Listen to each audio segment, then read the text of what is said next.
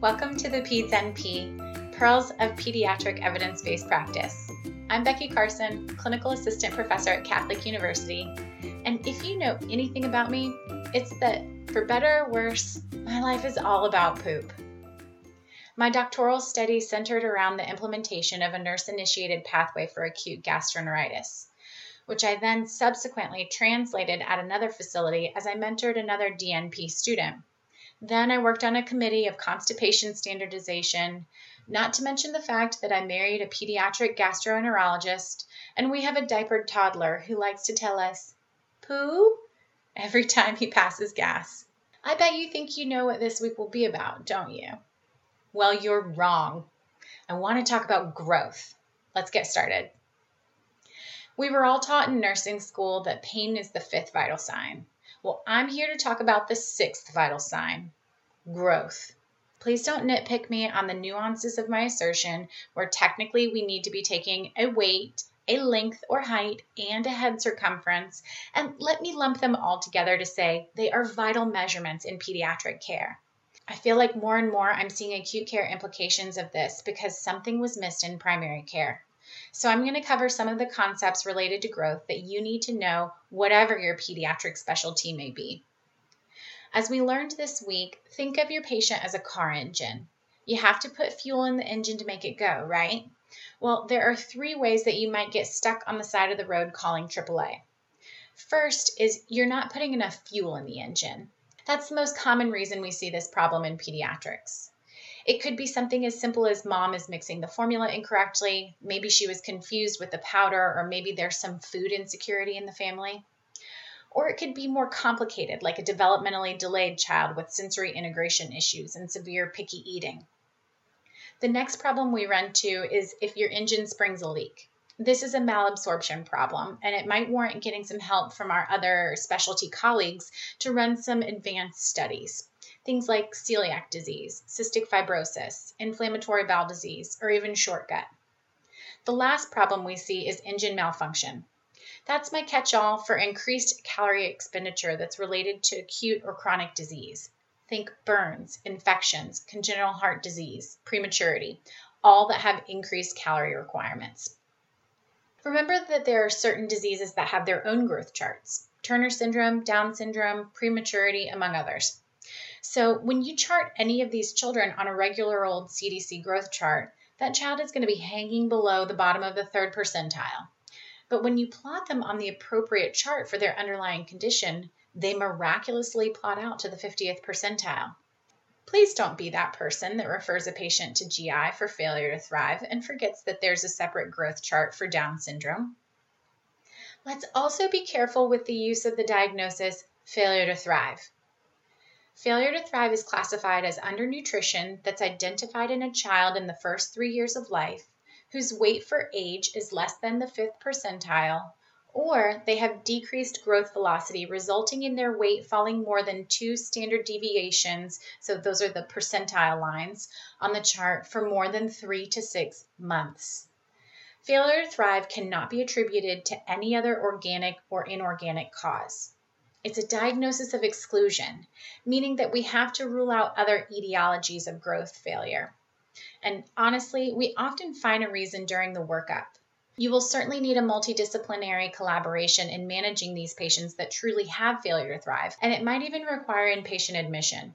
But you need to be very careful in who you label as failure to thrive when weight gain isn't going as expected, because failure to thrive obviously has major implications that need to be managed with urgency and taken very seriously. Let's talk some more about which growth chart to use and how to assess how your patient is growing. In the United States, the WHO growth charts are recommended to use in both breastfed and formula-fed infants and children from birth to 2 years of age. The WHO growth charts reflect growth patterns among healthy children all over the world, not just the United States. We want to compare our patients' growth to how they should grow, not how they can grow. From a primary care perspective, you should be looking at the growth before walking into the room for a well child visit so that you have an idea of whether growth is an issue that you need to dedicate some time to during your discussion. Is the patient small because mom and dad are small? Or is your patient growing poorly because the parents live in a food desert and mom works 2 jobs and isn't home to cook in time before the kids go to bed? Are the parents giving almond milk as a vegan option without realizing its nutritional shortcomings in infants and toddlers? Or maybe she's followed this petite curve all her life. Either way, you need a justification as to why the growth curve is the way it is, or a plan for a workup and/or solution. Remember that children should generally keep the same trajectory of their weight over the course of their life, give or take a few percentile points.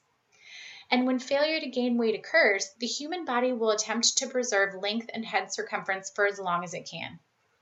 Once caloric intake is so low, we see length suffer and stunting can occur, which can have long-lasting effects that prevent the child from reaching their full genetic height potential, even with catch-up growth.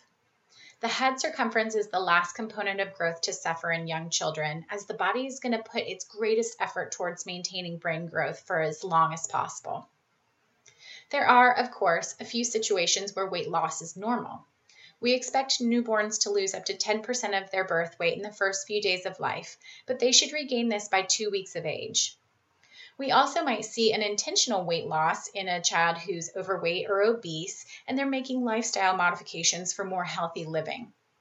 But the goal in weight loss in prepubertal patients is often to stay the same weight so that we can allow for a thinning out as they grow taller.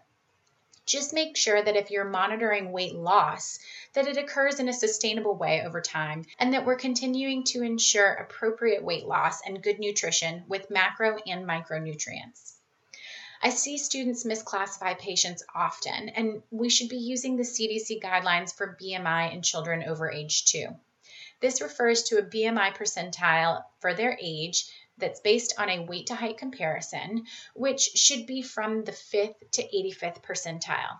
We use the term overweight for the 85th to 95th percentile and obese for a BMI that's greater than the 95th percentile. For children who are under age 2, we're looking at a weight for length percentile. They're considered overweight if the weight for length is greater than the 95th percentile, and we don't ever classify children under age 2 as obese. The last reason we often see weight loss is in acute illness. Remember from our discussions on acute gastroenteritis that weight loss in the short term is water loss from dehydration.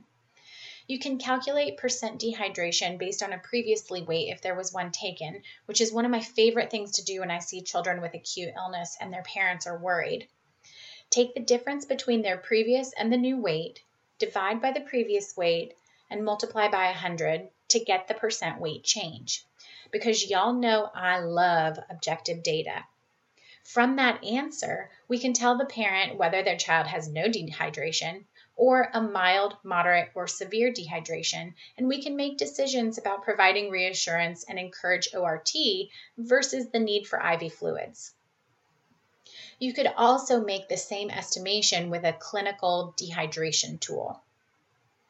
Remember that children with mild and moderate dehydration can be rehydrated orally, and only severe dehydration or intractable vomiting despite ondansetron warrants IV fluids. If these children are going to go home, then we need to give them plenty of education on how to continue ORT, despite the expectation that children will continue to have likely a few more episodes of vomiting and/or diarrhea.